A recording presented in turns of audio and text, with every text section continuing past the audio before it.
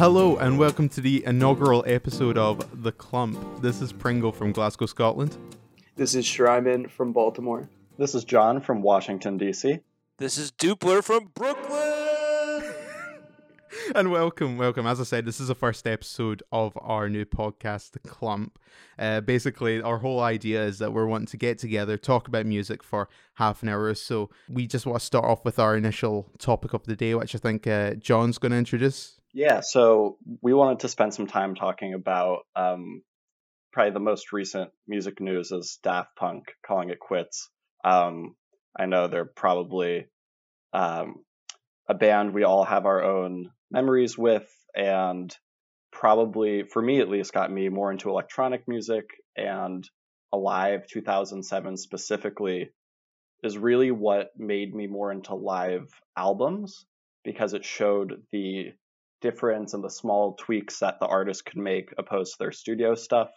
So we all just wanted to spend some time talking about what Daft Punk means to us. Yeah, I think it was obviously quite a shock to everyone when they announced it, because I was seeing a lot of people thinking that because they were trending on Twitter, they were probably going to have a new album announced, which was amazing news if it was going to be true, because, you know, their last album, Random Access Memories, for me, that was just a phenomenal album, and it was like the peak of Daft Punk at that point. I think they just reached a point where you couldn't think that they'd get any better with their past few albums, and then they just came out with Random Access Memories and blew that all out the water. And then for them to just come out with this sort of video explaining that they were going to retire and that was going to be the end of it was just a bit of a blow, to be honest. I've been a massive fan of Daft Punk. I listened to, I think it was Discovery was the first album I listened to that I really, really enjoyed back in maybe sort of high school, like 2010 time or whenever that was. But then once I got into Random Access Memories, I really started to look back at their previous album, like Homework, and even Human After All, which despite it probably being their most flawed album is still actually pretty great looking back on it. But yeah, that's sort of my thoughts on it, and I just kind of wish that they would do I wish they did more music before they retired, but I think they've got a hell of a discography ahead, looking back on it. Yeah, Daft Punk has always been one of my favorite groups of all time. I have their poster sitting on my wall in my house, and it all stems from Around the World, pretty much all Discovery, and then also Random Access Memories as well. But you can look at any of their albums and see the influence that it had on the music industry from years to come. I think in particular with with Discovery too, with what it did for dance music and club music and all that. But with Random Access Memories, you hear pretty much every other popular album these days has disco influence in it. And I think that revival all started from Random Access Memories, and it won pretty much all the Grammys. I remember won Best Album, deservingly so as well. And I did what you said, Pringle, when they were trending on Twitter, I got beyond excited. I thought they're finally coming back. I'm going to finally see them live. And then obviously that wasn't the case, and my heart was broken forever. I thought when they were trending on Twitter, I thought they were going to be coming out live because they go on tour every 10 years. So it's like they were supposed to go on tour in 2017, and I was like ready to have a bunch of fun going to see Daft Punk live 2021. I was like, damn, like something positive came out of COVID, and now they're broken up. My one question for our clumpers out there is, and you could message us on Twitter, Facebook, whatever, is do you think that this is all just a part of the bit? Is this a part of the Daft Punk mysterious persona? We will answer some fan mail next week. Please send us your feedback. Amazing. Keep it optimistic, Way to bring up the social media, Dupler. But yeah, you can follow us at what and what. Yeah, so just to go on the social media front, you can find us on Facebook at the Clump Podcast, all one word, and then you can also find us on Twitter, that same title, at the Clump Podcast. I'm a geezer, bodge job the builder, ain't none better. So cool gangster, I'll put trees in your cellar, I a Napa popping bottles. We're going to talk about Slow Tie, his latest album, Tyrone came out. I think it's Tyrone actually rather than Tyrone, but Tyrone. It came out a couple weeks ago, and just some basic thoughts on the album itself, and then we'll get into the sort of main crux of what we want to talk about and the sort of the meat of it. But basically, the album I thought was pretty great. It's sort of played off these sort of two halves of Slow Tie that we've not really seen that much of. I remember listening to his debut album, really enjoying it, really enjoying the energy from it, and I was really enjoying him as a person because he just seems like such a lively person, such a bold personality in the state of British hip hop that you'd only get with people like Skepta, people like JME, for instance. But he had sort of a more of a, I don't know, diverse, sort of a more experimental flair to him that I really liked. I remember songs like Doorman and Gorgeous. While they're great songs on their own, they don't really work well together. But on this album, I think Slow Tie takes those two different approaches to his soft side and his more aggressive side, and he actually just immediately goes, right, I'm going to split these sides up so people can find one thing they enjoy about Slow Tie, another thing they enjoy about Slow Tie, and say, you know, I think everyone probably has a side of the album that they prefer. And I think for me, I do prefer the more nuanced side of it, the second half, where basically you've got tunes like NHS, which is just a gorgeous track, and it's just there's so much passion put into it, and even then there's still some of that playful energy with his sort of like ad-libs in between sort of sections. And then you've got songs like Feel Away with James Blake and Mint Kimby, and it's just absolutely gorgeous as well, and James Blake on that track is phenomenal. But you just get to hear a lot more about Slow Tie that maybe you didn't hear on the previous album, and you wouldn't really think about knowing sort of the things that have happened to Slow Tie over the past year or two, you know, with his performance at the Brit Awards, with him putting up a decapitated head of Boris Johnson, as well as what happened with the NME Awards last year, which we'll get into, because that's obviously plays a big part in the creation of this album. And I just really enjoyed that. I really enjoyed Tyrone, and I think a lot of people feel the same, but I think it's one of these albums that, again, as we get into, we'll talk a bit more about. We can't talk about the album without talking about the context behind it. But before we get into that, does anyone else have opinions about the album that they want to get out there? So I actually don't know Slow Tie that well. I've listened, I think Shryman last year, you sent me the Nothing Great About Britain album, and I enjoyed that one a lot, but I think this album is actually really, really high quality stuff, and I've listened to it about 6 times now. The track for me that did it, just like Pringle, I love the back half of this album. I bumped it on Friday night, and it felt like a party album, but actually had meaningful lyrics too. I really like the James Blake song. Like, I played that track like 100 times, and it just doesn't get boring for me. But like, as someone who doesn't know Slow Tie, I guess a couple of my one question that I have is like, what style is he under, and not under, what style is his music? Because he seems to collab with like every type of artist, and like obviously he's with Skepta, he's with like Denzel Curry, different rappers, but it feels like he has like connections throughout the music world. So something that interests me, and I haven't done enough research about him, that Shryman, you probably know more about, is how does he know everyone? It seems like he knows everyone in the music world. Like, his connections seem very vast. So I like this album. I'm going to continue listening to it, but I want to learn more about him. And that's interesting for sure, because I am not 100% certain how he got all these connects, but I think it just stems from how great his Nothing Great About Britain was.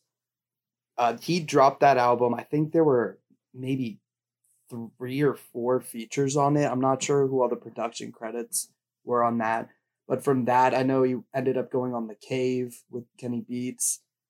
Did a couple features. I don't think he did a whole lot, and then Tyrone came out, and it seems like he was working with everybody. So I'm not certain how that all started, but I've been a fan of Slow Tie since Nothing Great About Britain. I loved that album and was ready for the next one, and then he dropped Tyrone. I think this one's even better. I think if you ask most people, they would say they prefer the second half better than the first. and I am one of those people. I just think it's more intimate. The lyrics are better. The production is not as hard, but I think it's more complex and unique and kind of fits him more. And one song in particular that I really wanted to talk about was the final track, ADHD. I think this puts you into the mind of Slowthai and sees where he struggles mentally. The pretty much the way the song is structured is he talks about his depression and he's kind of ready to end it all, and you kind of vision him on a roof of a building getting ready to jump before he either calls somebody close to him or gets to call somebody close to him, and he tells this person he loves him and he misses every day without him, and then right as he is about to jump, the call kind of fades away and a small little piano line starts to play, building up anticipation, and then he comes in hard, just with all his emotions coming out before the final line saying, he says, fail to exit like I ain't got a visa. And this line is just super haunting to me because it kind of feels like a cliffhanger. Like, is he going to get better? Is he going to find help? Or are things just going to get progressively worse and he's going to try it again? And it just leaves me wanting more. It's a very human album, isn't it? It's just very... Mm-hmm. And I think, again, it plays more to the context behind it in that he is a very flawed person, like all of us. But he's very bold in what he puts out in his music, I think, a lot of the time. And especially, as you said, in the ADHD track. John, anything you want to say? Yeah, it's interesting hearing what you guys have to say, because honestly, I think I prefer the first half of the album. Like you said, I enjoyed Nothing Great About Britain. I didn't give it a ton of listens. So this is the first album of his I've really revisited. And now looking at it, I saw Nothing Great About Britain is in 2 parts. This one's also in 2 parts, but perhaps more distinct. Like the first half is much more, like much harder beats. All the song titles are in all caps. The second half, they're all in lowercase. You guys were talking about him being flawed. Obviously, the song Cancelled was probably my favorite song off the album. As someone who's not as into UK rap, I think he is a great bridge into that grime scene. Obviously, Skepta's like probably the top grime artist. And it's especially interesting hearing your perspective as someone across the pond, who, Brexit and stuff hits a bit harder. So yeah, I would say the first half is what really did it for me. Definitely a party album. And, who else has songs that go with a Skepta feature than A$AP Rocky? So I really enjoyed it. And the Cancelled music video is crazy. It's him and Skepta, and it's very like horror movie-esque. He does an American Psycho bit where he kills someone. So I feel like that's more the side where the freak flag flies, and it comes through with like really creative music. So yeah, the features on the album are really good. I mean, I can't really fault a feature on it. Deb Never's not really a bad one. Yeah, the Deb Never's really great. A$AP Rocky kills it on Mazza, and I agree on the fact that the first half the songs go really hard. They go really really hard, and just the features on that first part, they're just great. The song Cancelled is probably not my favorite on there. I would probably say it's either Mazza or Vex, but you can't fault the first half too much without having to talk a bit more about the reason behind maybe songs like Cancelled. Does anyone have anything else they want to say about like the album as a whole before we maybe get into the idea and the context behind it? I think everything pretty much has been said to be said about the album. I do think it's super interesting, John, that you prefer the first half over the second, just because based off knowing you for the amount of years that I've known you and your music taste and everything, I would have thought the opposite. Yeah, I mean, I think recently I've been especially into like hyper pop and more like aggressive beats and stuff. And so I thought this was the first rap release in a while, but we'll talk about another one later on where like the beats really got me. And I did really enjoy the second half. I just found myself revisiting the first half more. Yeah, and I'm the same way. It's like I think the whole album's great. I don't think there's really a bad song on it. I just find myself coming back to the second half more. But like music is always up for change, up for opinion. So I mean, I could love the second half more right now, but if you ask me even like tomorrow, I could tell you otherwise. Yeah. Okay. Moving on from the sort of album in itself, I think it's important to talk about the ideas behind it and the story of its creation, I suppose. I mean, I don't know fully when he started making songs for this album, but I think a big crux of it was due to the fact that last year at the NME Awards, Slowthai was not in a very good place. He kind of came out of it looking a bit like an arsehole. Basically, you know, the whole situation that happened was pretty much during the awards ceremony, he was inappropriate with a comedian, one of the presenters, a comedian called Catherine Ryan, who's actually really popular here in the UK. She's a Canadian comedian. And I think for the most part, she was actually okay with what happened, but it was very, looking at articles that describe it, it seemed really weird and really, for me, it's not something that I would be particularly happy about if it happened to me, but I don't know. She basically went off and said on Twitter, like, I'm fine with this is fine. But I think it plays into a part a lot about this whole recent debacle over cancel culture. Is Slowthai going to get cancelled or not? And again, that's where I think that's probably where the song Cancelled came from, was from that backlash that he received. You know, getting deep into it, is this whole idea of cancel culture it's an interesting talking point, and I'm not too sure about it as a concept in which, you know, it's a thing. I don't know. This is the whole debate that's happening right now. Is cancel culture a thing? Me personally, I don't think cancel culture is a thing. I think it's just a matter of people being held accountable for, you know, stupid things.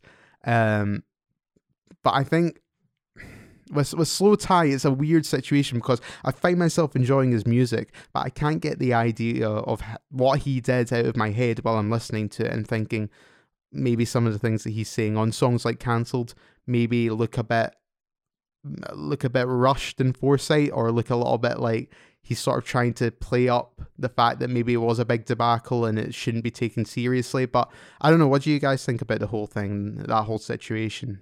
Dupler, if you want to start.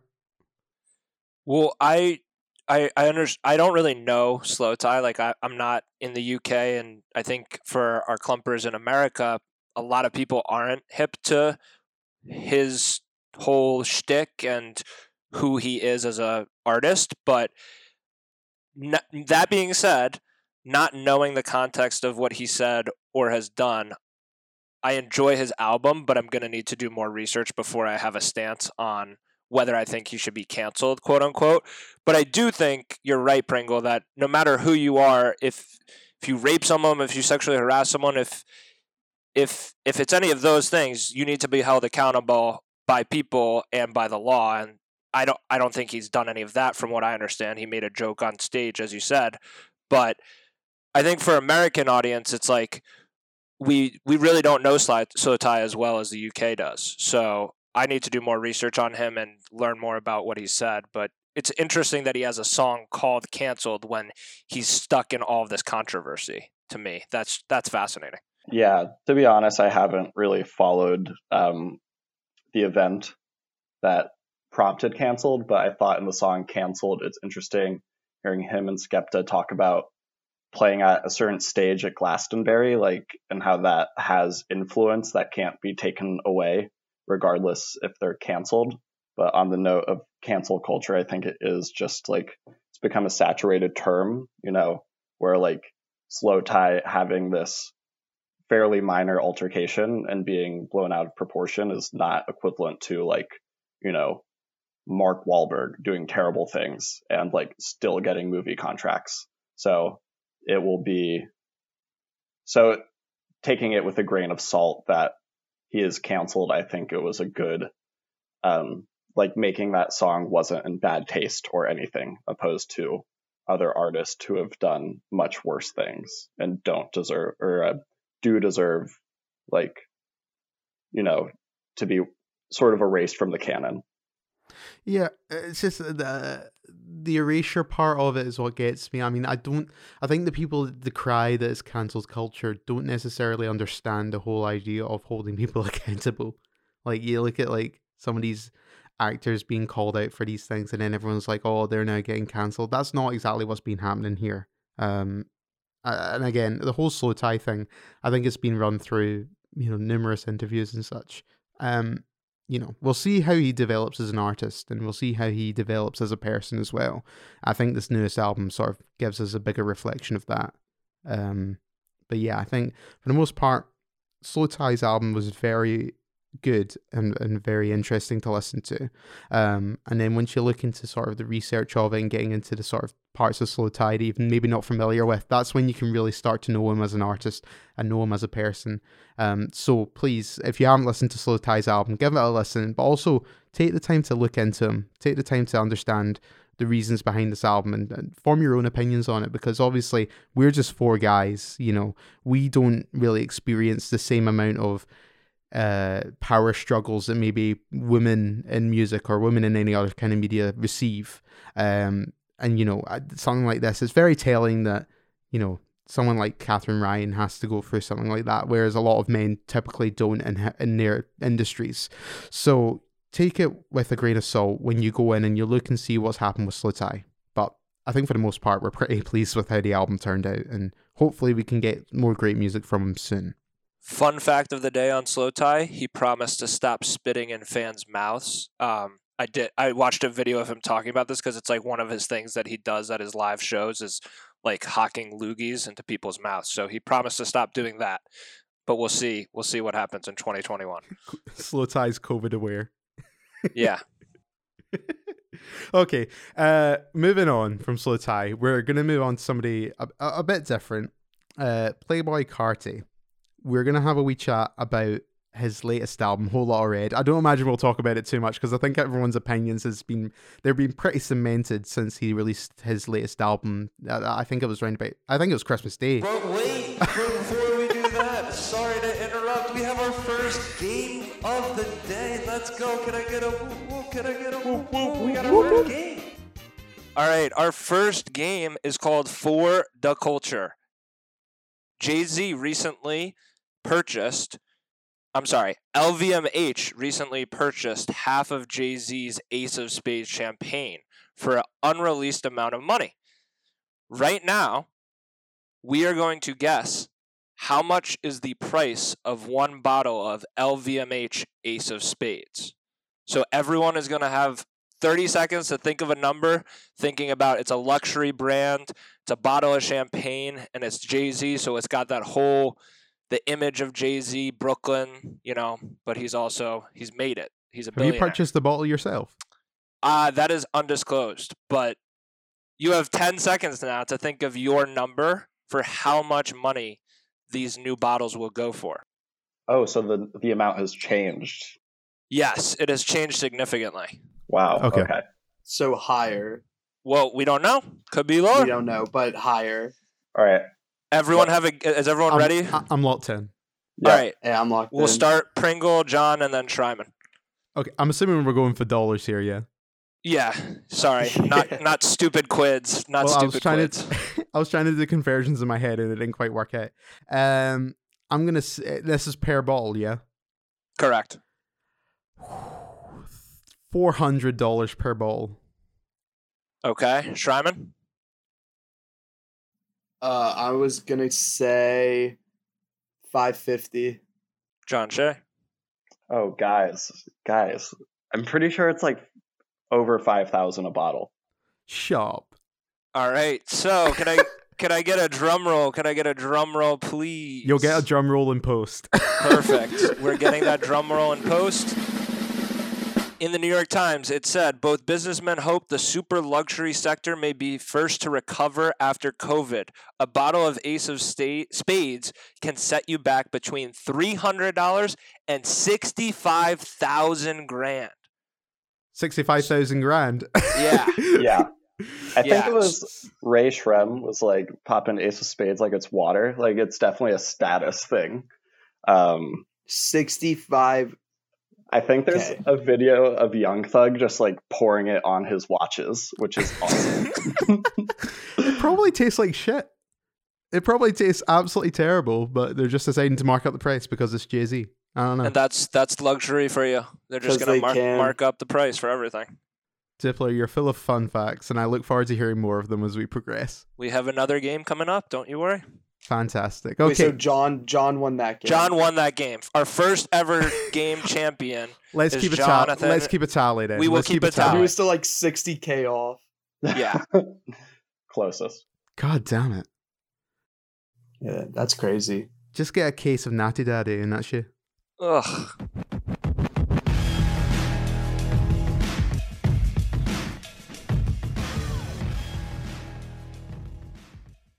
All right, so Playboy Cardi. Yeah, Playboy Carti. Okay.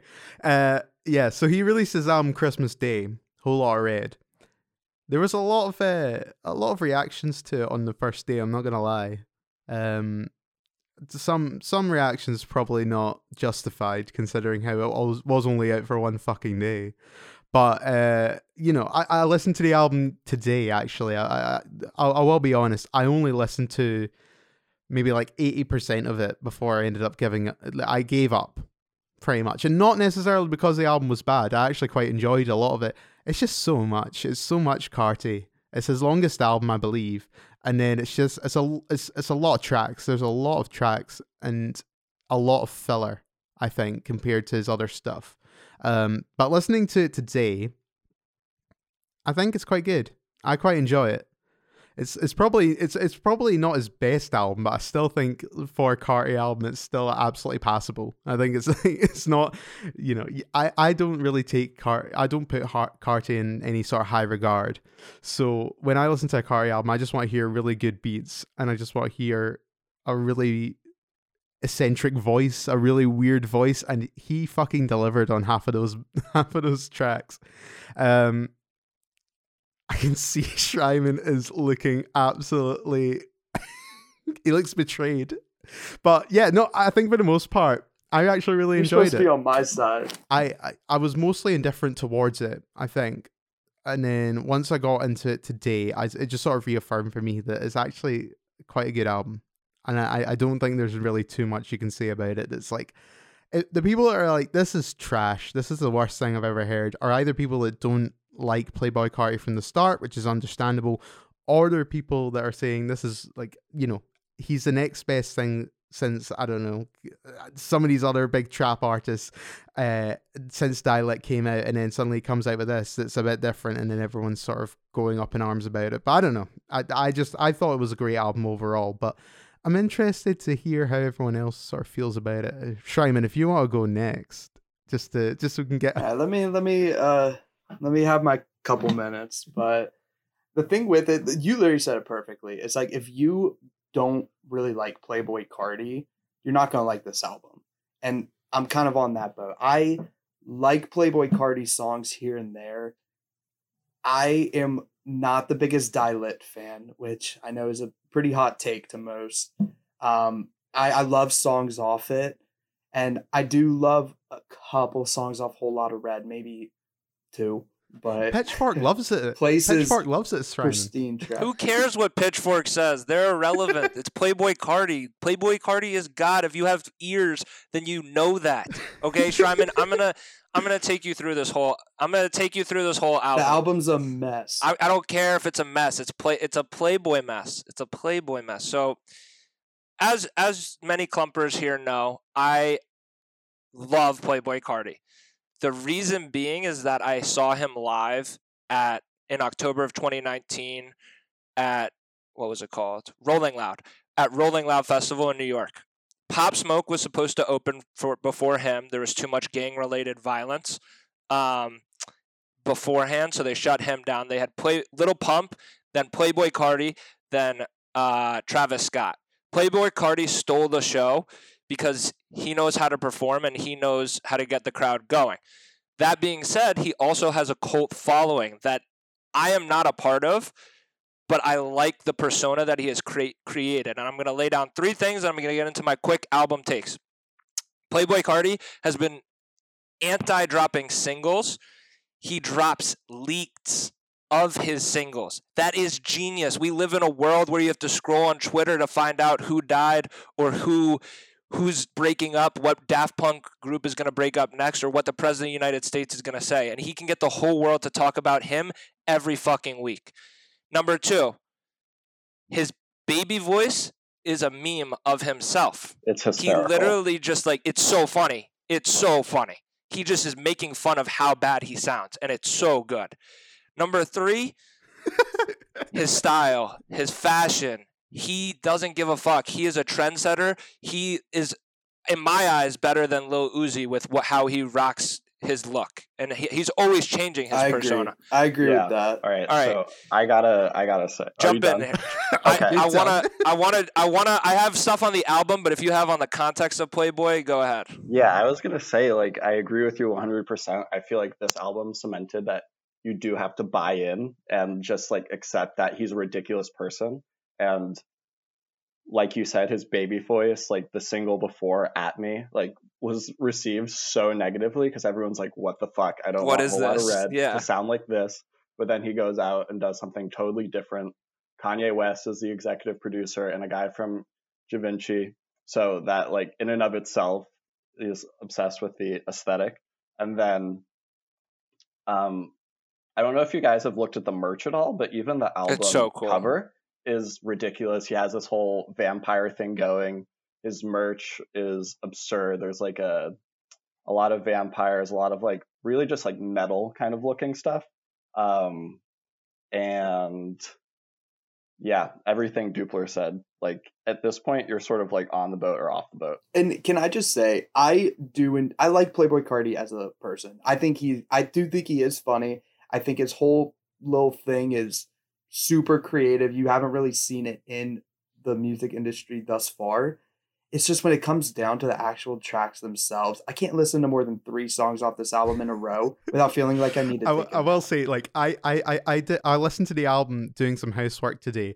I don't think I can sit down and solidly listen to that whole album. I don't think I can listen because it's not a sitting. You're not meant to sit through it. I felt like this was like a sampler of Playboi Carti because you have Place, which sounds like it could come off his self-titled. That was super cloud we rappy. Wrote the same. I have the same notes, John Shea. I wrote the same fucking thing.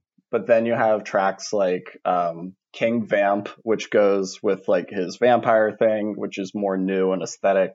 And then you have songs like Stop Breathing, which are just really hard hitting, and then sounds like it could be off Die Lit.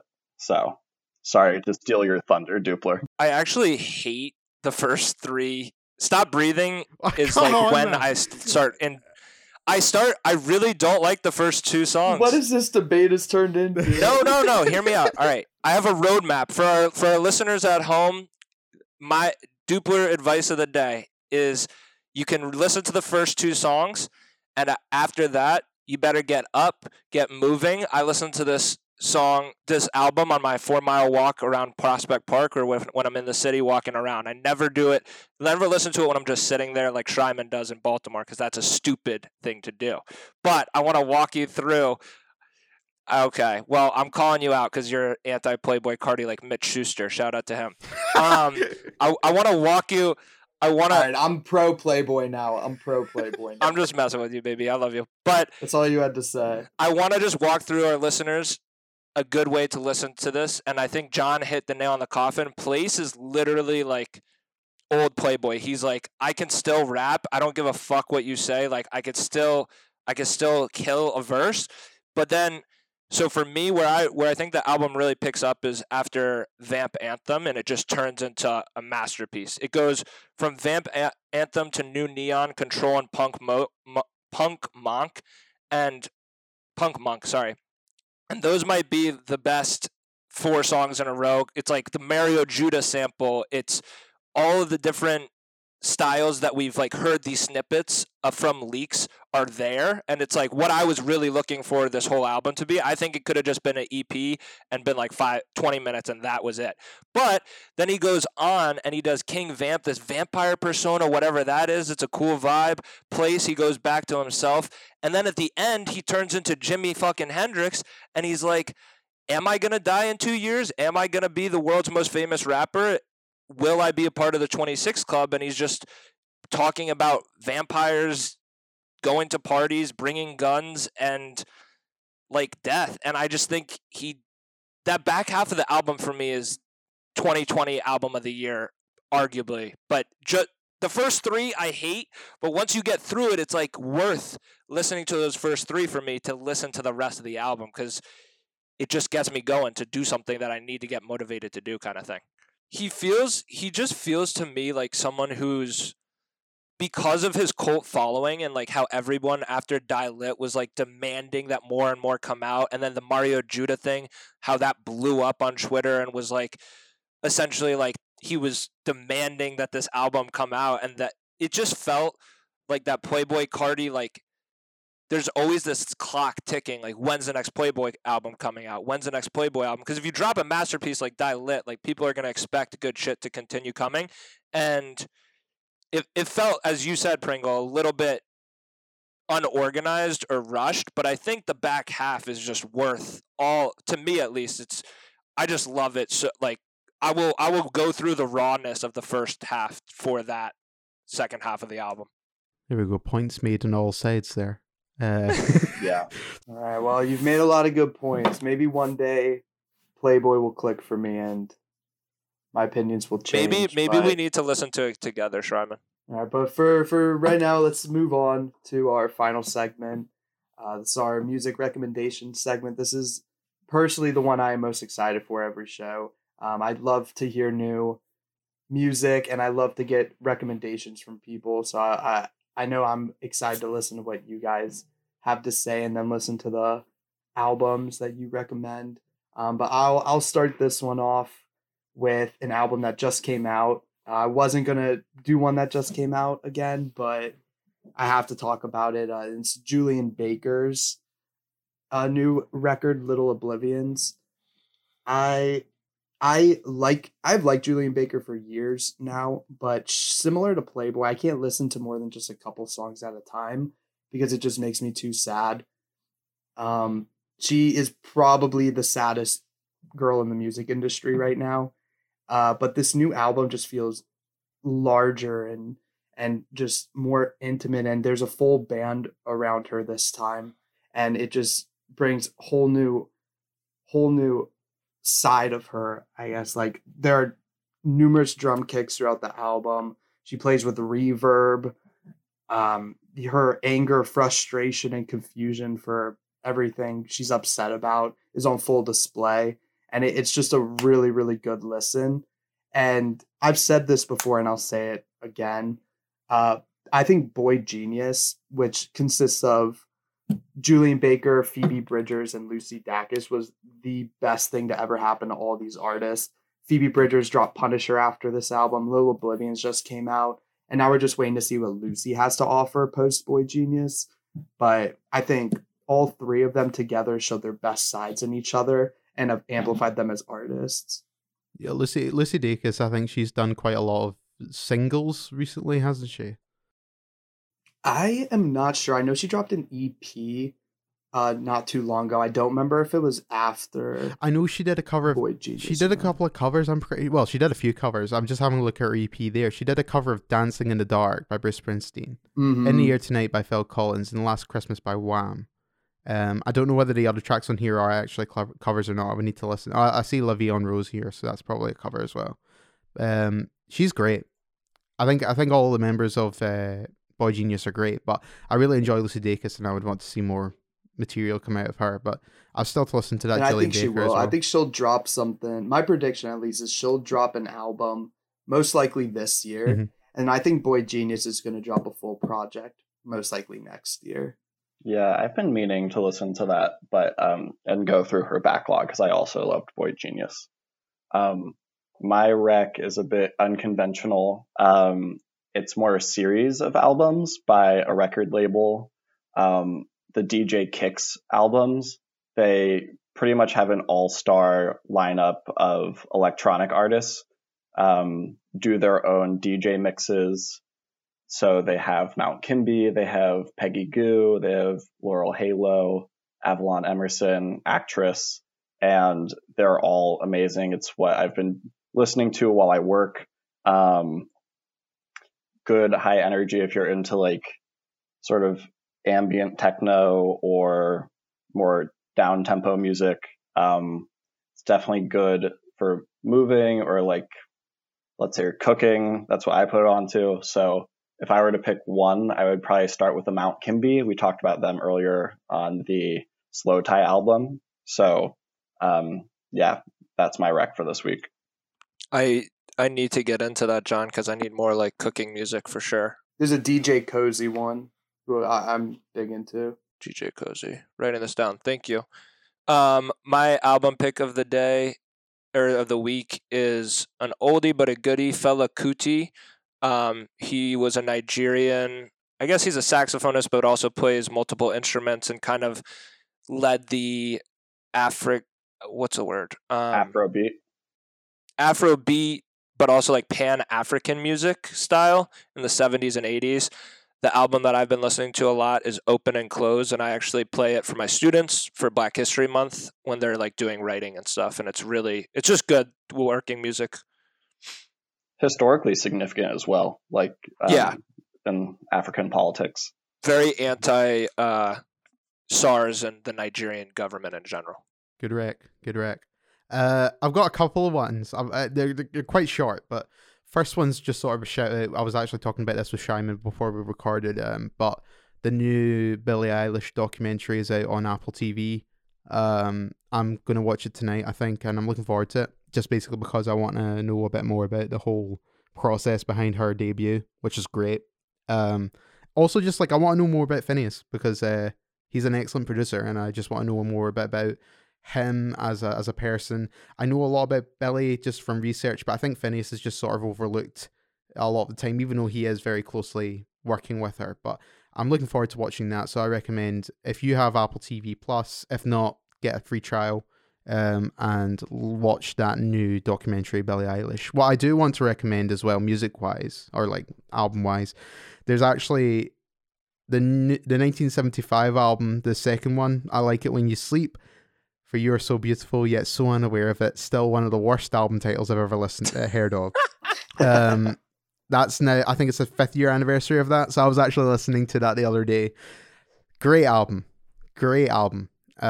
Lots of excellent singles came out for that album, and I think just the album as a whole, even though it is over an hour, I think there's still a lot of it in between the singles that you can listen to and think those are quality tracks, considering it was their second album. They really branched out from that sort of guitar rock, guitar pop kind of sound that they had in their debut, which is, I mean, I really enjoyed their debut, but I think their second album, they just incorporated a lot more sounds, a lot more ideas, and I think even though it was, as I said, over an hour, it's still quite a tight album, I feel. I don't feel like it slogs in any way. So that's sort of my main music recommendation. Listen to the 1975 second album, I Like It When You Sleep, and enjoy. All right, and just one more quick shout out before we wrap everything up. If you haven't listened to the new Wolf Alice single, The Last Man on Earth, definitely should listen to that. It is gorgeous, and Wolf Alice is officially back. Love it. Okay, I think that wraps everything up for the... I got one more game. I told you I had two. All right, last game of the episode. And fans, remember, Clumpers, if you have a recommendation for any games that you want to hear or just embarrassing stories you want us to tell, please tweet at us, Facebook at us if people still use that. Here's the game.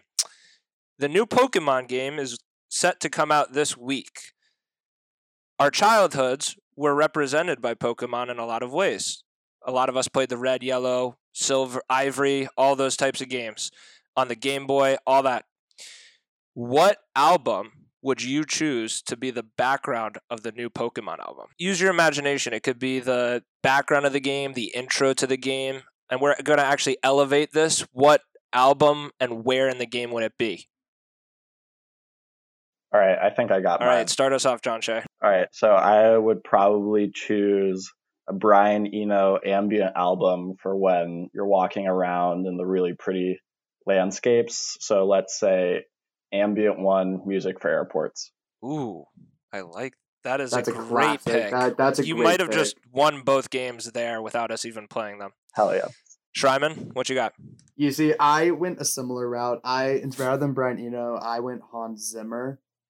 And I don't know which soundtrack. I guess the one best for Pokemon that I would say that I have listened to, I'd say probably Inception, the Inception score. But I think John still beats me there. Good pick. Pringle. Yeah, I don't know how I'm gonna top any of those. Because basically I don't really listen. I try to listen to ambient music, but I don't really. When I was thinking about a soundtrack to a Pokemon game, I was like, right, okay, what's the most like 8-bit chiptune kind of songs we're wanting to go with? And I've got 3 words for you. It's I Fight Dragons. They're a band I used to listen to Ooh. ages ago. They're a rock band, but they use video game technology to make some of the music. Basically, it's chiptune rock. So basically, it's like video game music, old video game music, added to rock instrumentation, and it's the coolest shit ever. I mean, it's lyrical, like there are lyrics to it, and they have a few albums out. But all I need to say is, I Fight Dragons. You need to listen to it, and I honestly think some of their like instrumentals would actually work really well with some of the Pokemon stuff. But I will also that's say dope. that Post Malone cover that was posted recently to advertise. Post Malone is not welcome on this podcast, though. It's a good cover. I That don't song know. sucks. It was- I'm telling you, that song sucks. It was a good cover. I enjoyed it. I mean, I'm a massive fan of Hootie and the Blowfish, and he just chilled them out a wee bit for me. He did his Post Malone thing on it. Yeah, he just did his wee Post Malone quiver. He added it to Pokemon. I just find it mad that Pokemon are like, who do we have to promote a song to promote our video game? We're just gonna have We fucking get Post anybody in the world. Post Let's get the fucking man who Malone. made White Iverson. Post Malone is like the merchandising for all hip hop tracks. Ay. You need advertising done for any other medium. You get Post Malone involved. For sure. My pick was actually when you beat the boss of the second round from the Charlie XCX album, Detonate. And it's like, get lit. Like, Hell yeah. it's just one specific moment. See, I was thinking, over the course of the game, like if something was, they play that Pokemon music in the background. I was thinking like, Oh, going from like place to place. So what we'll do for the clumpers out there, since we're about to be at the quarter, I think in 30 seconds, you will be able to vote either John Shea with his Brian Eno ambient, Shryman with his Hans Zimmer, Pringle with the band again. I Fight Dragons. No, I Fight Dragons, and then my Dupler's pick, Detonate from Charlie XCX. You guys will vote, and we will announce the winner on the next episode. If nobody votes, that's just gonna make. I will vote for myself if no one votes. Excellent. Okay. Well, thank you very much for that, Dupler, for that last little game there. But I think we're gonna wrap it up for this week. As we've mentioned before multiple times, you can follow us on Facebook or on Twitter at The Clump Podcast. When it comes to a new episode, we will be talking on social media about it when we're recording, but we're hopefully want to do it as regularly as possible. But yeah, just keep an eye out for updates. But we've enjoyed this so far, so hopefully it will keep going strong. If you listened this far, we love you. And if you came back after 20 minutes after thinking you couldn't listen for all this, thank you for trying. And that right there, it's the quarter. Have a great clump. Goodbye.